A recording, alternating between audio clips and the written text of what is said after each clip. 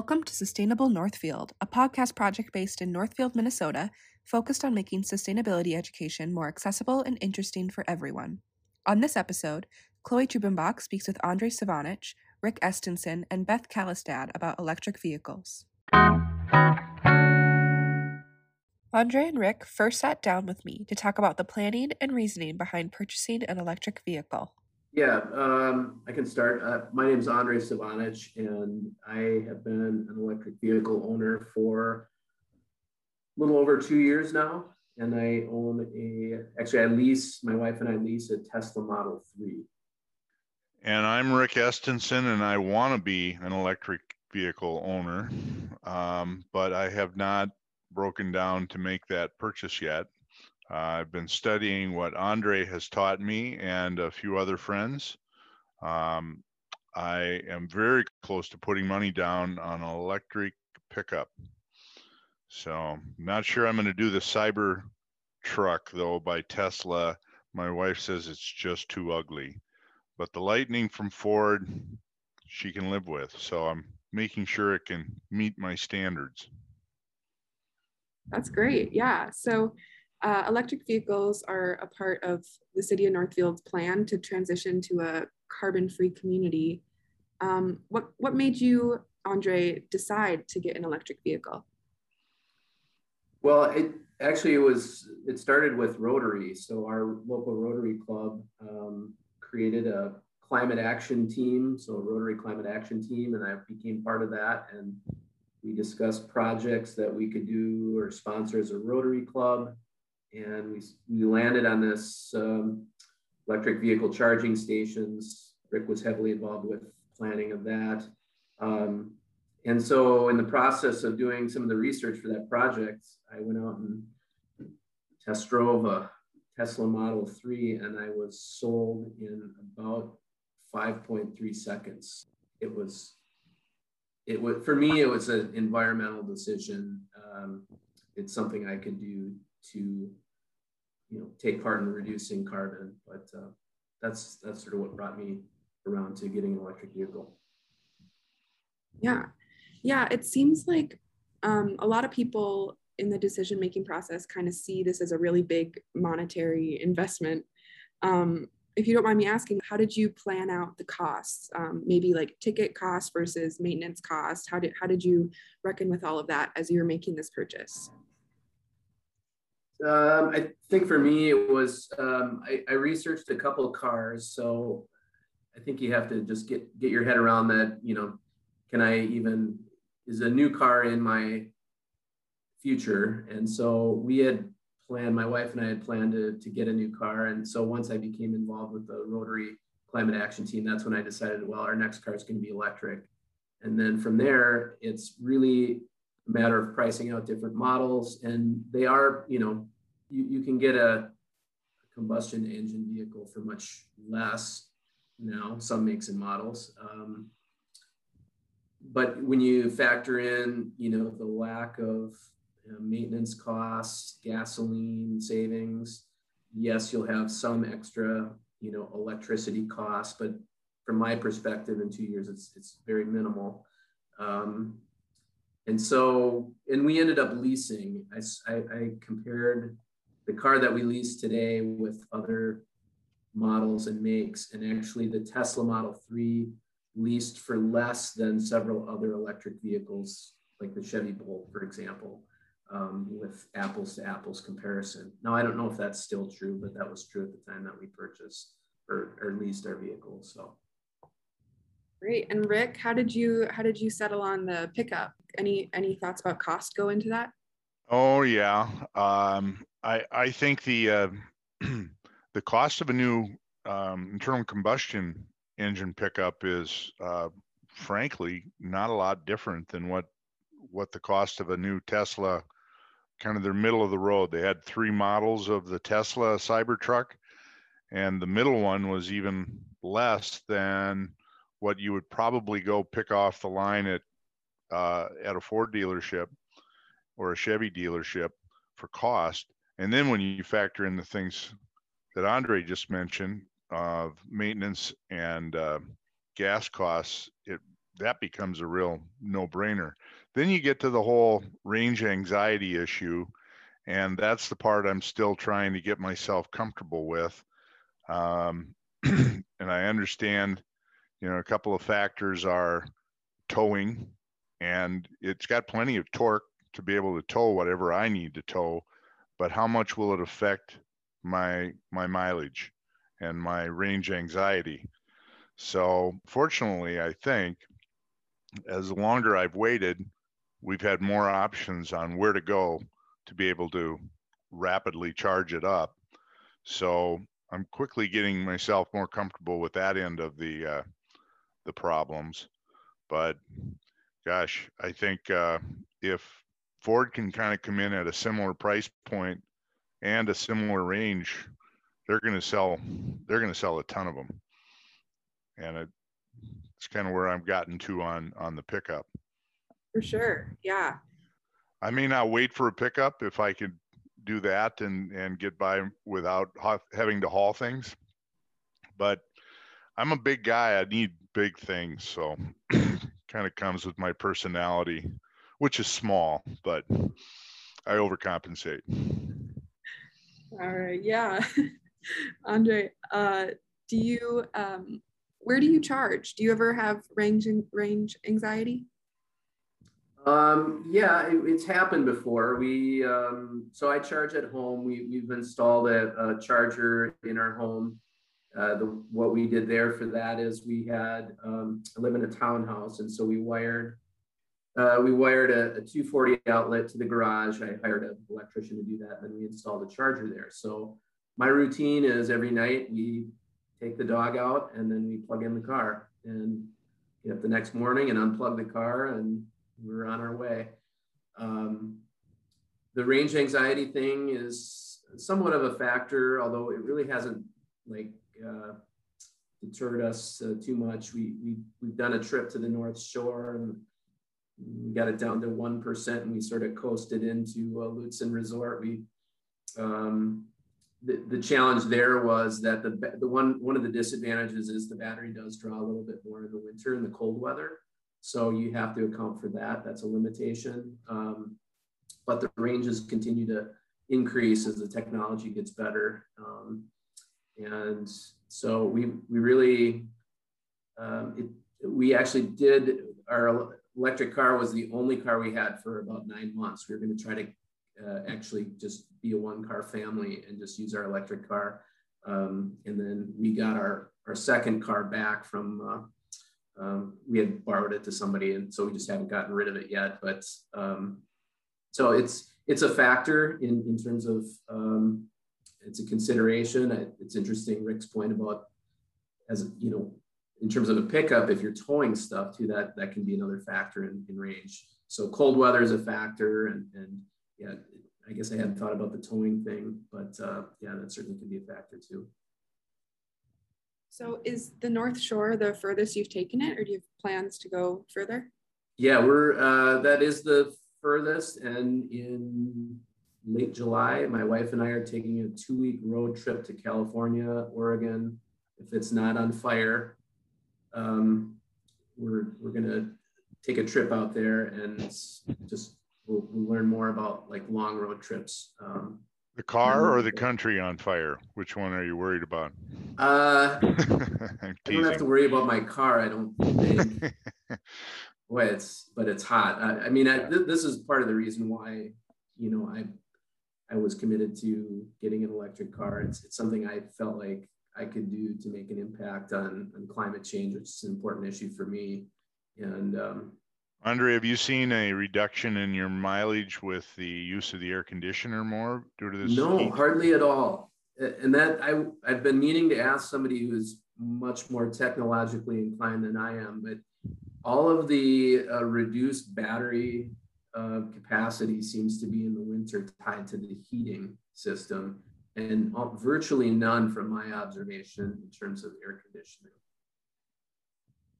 That's good to know, especially in all this hot weather. I might offer up another Rotarian. He is out in Maine right now with his son, daughter, grandkids, and he and his wife drove out there with their Tesla. So I had a chance to ask him, how was that distance going? And he said, really not bad. There's, Tesla helps you figure out when you're starting to get low and you should start looking for places, identifies where you might consider. But he says, you got to stop for a break every now and again anyway on these long journeys. And by the time you either eat something or go to the bathroom or just go for a short walk, you've got the thing with the fast chargers pretty well back to where you want to be. So I found that an interesting comment I thought you might appreciate. For sure. Yeah. Thank you. It's interesting that the car is able to like let you know when you need to go get a charge. Are there other resources or maybe apps that you use when you're looking for chargers? Yeah, so Tesla's a little different because they've created a network of fast chargers around all the interstates in the country and other countries too. But just taking the United States, for example, there's a whole network of Tesla superchargers. So our plan is when we do our road trip, we'll just be able to use the Tesla. We have a screen on our car. We punch in our final destination. It'll recommend which chargers we should stop at and for how long we should charge.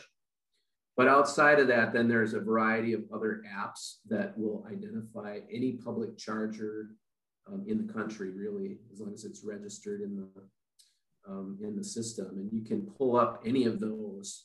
And so, for example, if my wife and I are kind of going outside the freeway system, we'll probably pull up an app like the ChargePoint app or a PlugShare app. Those are two different apps. And we could find a place to have lunch that has a charger, for example, and we might just plug into that while we're eating lunch. It may be not quite as fast as a Tesla supercharger, but the kind of the methodology is ABC, always be charging. And so that's probably my best advice. The other thing I've learned too is always to carry an extension cord in the car because we stay at Airbnbs typically, and most Airbnb owners will be happy to let you plug into their outdoor outlet. And granted, it's very slow. A normal, 110 volt outlet is super slow, but we did that did a weekend away in early January when it was super cold. And we traveled and we actually spent most of the day just sort of hiking around the Airbnb. So we were plugged in for like 24 hours, but we got, 35 to 40% charge. And I actually never needed to use a public charger on that trip. So that was kind of nice. Oh, that's great. Yeah. I've heard that there's been recent like bills and policies being put in place to get even more charging infrastructure in the state. So I think Minnesota's on its way to supporting even more electric vehicle owners, which is really great. After speaking about statewide road trips, the conversation turned to the city's Rotary and the work they are doing in the community. Rick, can you tell us a little bit more about the collaboration between the Rotary and the city? You bet. So this happened and started about 3 years ago. We launched this Rotary Climate Action Team group, and our first project we thought we could find that was maybe bite-sized and yet meaningful was to help put in EV charging stations. And at first we thought it would be businesses that would respond to our offer to pay for maybe as much as 2/3 of the project or 3/4 of the project, depending on their distance to where they were going to put in this charging station. And we realized pretty quickly on that it was just too new a technology and too much risk for a lot of businesses at that time. And instead, our city was responding and looking at doing something like this anyway, and owns a lot of the infrastructure when you think about it, where people will want to go to park. We were looking for a place, frankly, that was going to be highly visible. And they too, the city, owned a lot of those highly visible locations because we wanted people, as much as we wanted them to reduce their carbon, we wanted to kind of bring a statement of this is important. You need to learn about it. You need to start preparing for it and jump on board. So it was a bit of a media blitz that we thought would happen with at least the the conversation that it would cause. So I know there's, and by the way, we also said at the time that there are 3 charging levels. There's the one that Andre described from your 110 outlet. There's the fast chargers, and then there's something in between that's level 2. And that was the economical one for us to be able to work with. The other ones were way too high of a price point for what we thought we could accomplish. But Rotary is good at raising money, raising awareness, and raising capital projects from start to finish. So that's how this connection with the city happened. We were fortunate in having Beth Callistad and a very open-minded city council to this concept. So we found a very good location, kind of right by Ames Park, right by the river as you come in, a 2-port charging station. We investigated who all the choices were for the city. They did their own due diligence as well to help reconfirm that. There was already ChargePoint in town, and so that's who we ended up going with, and expanding from Carlton's 2 single charge points, or I guess they had room for 4 cars at the time, to we've doubled the capacity with our 2 locations now in about a year and a half. Both of them then have been with the city, and I think Rotary also, this is good for Northfield and Northfield's Rotary, but we didn't stop there. We saw this as something that was very transferable to other Rotary clubs in other parts of the world or the country. And so we've been working, hard behind the scenes to try and build that awareness and capability. And we're happy to say we have a RCAT network now, Rotary Climate Action Team Network, that was probably more the work of a San Francisco Rotarian than us, but we've been involved in that, and there are 120 Rotary clubs around the country that have RCATs now, and growing. And when I say around the country, I really should have said around the world, because I think we're in 5 different countries, if I've heard the numbers correctly. So it's something that's going to take time. Unfortunately, I don't think many of us feel we have the time that it seems to be taking. We're anxious to get that built much more quickly than what is happening. And the heat of the summer, the weather changes that we've been seeing here the last couple of years in particular are just evidence of more of this to come. And that's already kind of locked in. So it's how much worse can it get is what we all believe. But we love to collaborate. Rotarians try and do that in a number of ways, both locally and internationally. So what might you add, Andre? I think that covers it. I mean, I think the encouraging thing is now Rotary is added as one of their pillars of focus is environmental causes and climate change. And so I think that's significant, and it makes me more proud to be a Rotarian then, because I think it's an important issue that impacts a lot of the other good things that Rotarians do and the good work that we've done. So it would seem to me that a message we would both love to get out there, and we've both been involved in the youth programs of Rotary. So we're looking at Rotary as a long-term solution organization in this world, and it's little bit by bit, step by step, sort of incremental change that Andre and I see. But we need more Rotarians. We need more people to come in and help add that perspective and work alongside us with that perspective, so that we aren't, doing things that your generation will look at and say, what were they thinking about? Why didn't they know this was obviously coming as well? And that we would, as a generation, care to make sure this didn't happen on top of it. So we don't profess to be all wise and knowing. We really recognize your generation to be the one that's going to be impacted by all that we've been doing more than ours and should have a stake in the game.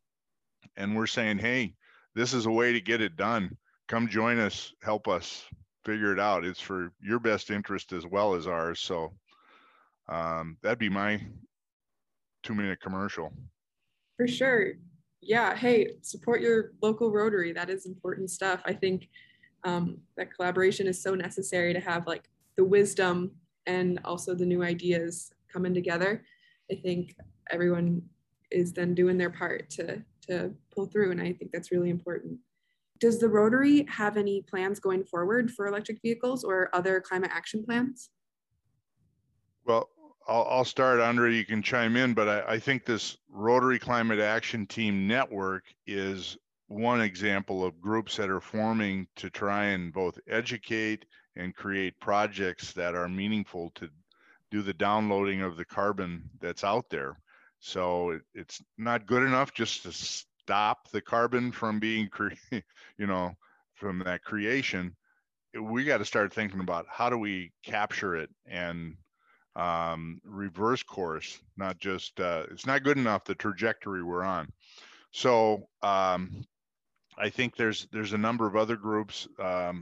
Environmental Sustainability Rotary Action Group, also known as SRAG, existed before our group formed, and they've been instrumental and are international and recognized by Rotary International, which, by the way, is about 1,200,000 people in 35,000 clubs in, I don't even know how many countries, 130, 40 countries around the world. So there's people that are kind of I consider them the movers and the shakers, not the owners, but the movers and shakers of the communities they live in, that are making Rotary happen. And this interconnectedness, we have annual conferences that we get together on, but I think we've learned through the last year and a half that there's a great deal we can do through Zoom and through events like this to just educate ourselves. Doesn't matter where you are, should be able to have a really good quality program and learn from one another. So I think it's happening. As Andre said earlier, we have it now as one of our pillars, which gives us access to the treasuries of Rotary that have accumulated over the years and can be used towards projects. Very important step. So the local Rotary Club here and the city of Northfield are sponsoring an EV car show this fall. This car show is called Recharge Northfield EV Experience Expo, and it's a collaboration between the Rotary Club, the city of Northfield, Recharge Minnesota, and Northfield Shares. It takes place on October 23rd at Greenvale Park Elementary School from 10 a.m. until 1 p.m. And so there will be a variety of opportunities to talk to EV owners and maybe drive some cars. And we hope to have some dealers there with cars and additional information about electric vehicle ownership. And so that's something maybe people can pencil their calendar in. At this point in the conversation, Beth Kalistad joined us to give an update on what the city hopes to see as Northfield moves forward with electric vehicle planning and infrastructure. Well, I think one thing that we're looking at is what can we do with our own city fleet? And so how do we start to make that transition as we purchase vehicles? And, we don't purchase a new vehicle every year for everything. And so that's a transition process. What infrastructure do we need at city buildings to make that happen? And what are the functions that those vehicles need to perform? And so for some of them, it may make sense to go to an EV right now. And for others, there may not be a logical replacement at this time, but we're going to continue to look for that and to budget for that. And then I think we would also like to continue to see how we can, what updates we need to do for our ordinances to make it easier for people who are doing building projects or installing vehicle charging stations to know what they can and can't do signage and locations and placement and all that kind of thing. And then I think just continuing to see how can we promote that as we're working on transportation infrastructure throughout. So my grand hope is that maybe at some point we can have some electric vehicles at the transit hub, or maybe there's some car sharing opportunities, things like that. So we don't have a lot of specifics yet, but definitely in our consciousness. That's great. Yeah, I think Rick said earlier, it's a long process to get things like this done. So I'm glad that there's organizations like the Rotary and also the city that are in it for the long haul, making all these changes. So that's great. But what can someone do as they start planning an electric vehicle purchase? What is maybe a tip you have for them? I would say start with test driving a car. For me, everything changes when you drive a vehicle, electric vehicle. Even though it's a car and it drives like a car, the concept that there's no engine and there's no transmission and there's no 1/10 of the moving parts of a regular car is kind of mind blowing. And for me, the decision to make that purchase or lease was environmental. I also was addicted to the speed of the car. So my car is fast. It goes 0 to 60 in 5.3 seconds. And so that's faster than most any production gas car. So there's that. But I do think that gets you down the path of starting to think about that. I would also encourage people to look at leasing. For me, leasing was a way to not have to fork out a huge amount of capital right away. And I also think for me, it was a good choice because I want to see how the technology develops over the next 3 to 5 years. And so leasing was a less expensive way of being able to do that. So those would be my tips. And I think people have to factor in the cost of operating into their numbers. They don't often do that. They don't figure out what their cost of gas and oil changes and all the other things that go wrong with engines. And that number is out there too, that once people start playing around with some of those costs in their equation, I think it's going to be a lot easier to get comfortable with whatever inhibitions you're getting from the electric vehicle. Can I jump in on that too? Maybe just to give you some specific examples. I'm glad Rick brought that up because that sort of spaced that out a little bit. But in terms of the cost, so a lot of people ask me, well, how much cost is there to owning electric vehicles? So in 2 years that we've leased our car, I've paid less than $100 in charging fees outside of my home charger. Now, granted, I've gotten some referrals that I get free mileage from Tesla, but the reality is there's a lot of free stations around the country that you can plug into. Brewery in Moose Lake is free. The stations at the U of M where I park periodically are free. So it's really, the cost savings is there. I don't know that that's going to continue, but at least right now that's a factor. And I would say we have maybe $10 to $20 a month additional in our electric bill per month. So it's not a prohibitive cost. And we signed up for a solar garden and we're saving about $8 a month through the solar garden. It's almost a wash.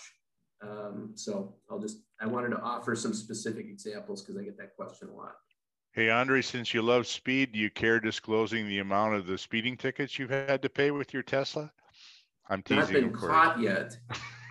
So, I don't want to propose that, running from the law is a good idea or anything like that. So I'll just leave it there. Yeah. The Northfield Police Department thanks you for that one. I don't yet own an electric vehicle myself, but I think a couple things that I've heard from people to be thinking about too is, think about how you're going to use it. Where are the charging stations if you are going for a longer distance? When I was working outside of Northfield and I was considering an electric vehicle, the space where I was at did not have a charging option. And at that time, the vehicles that were in my price range didn't have a far enough range. Now, in a few years, that has changed. So, just be thinking about how you're going to use the vehicle. And is it going to meet the needs of what you want to do, like you would hopefully for any car. Thank you so much to Andre, Rick, and Beth for joining us on this podcast, and thank you listeners for listening. If you're looking for more information about the Electric Vehicle Car Show or the work the Rotary is doing, check the links in the description. Make sure you keep an eye out for our next episode of Sustainable Northfield, where we make sustainability education more accessible and interesting for everyone.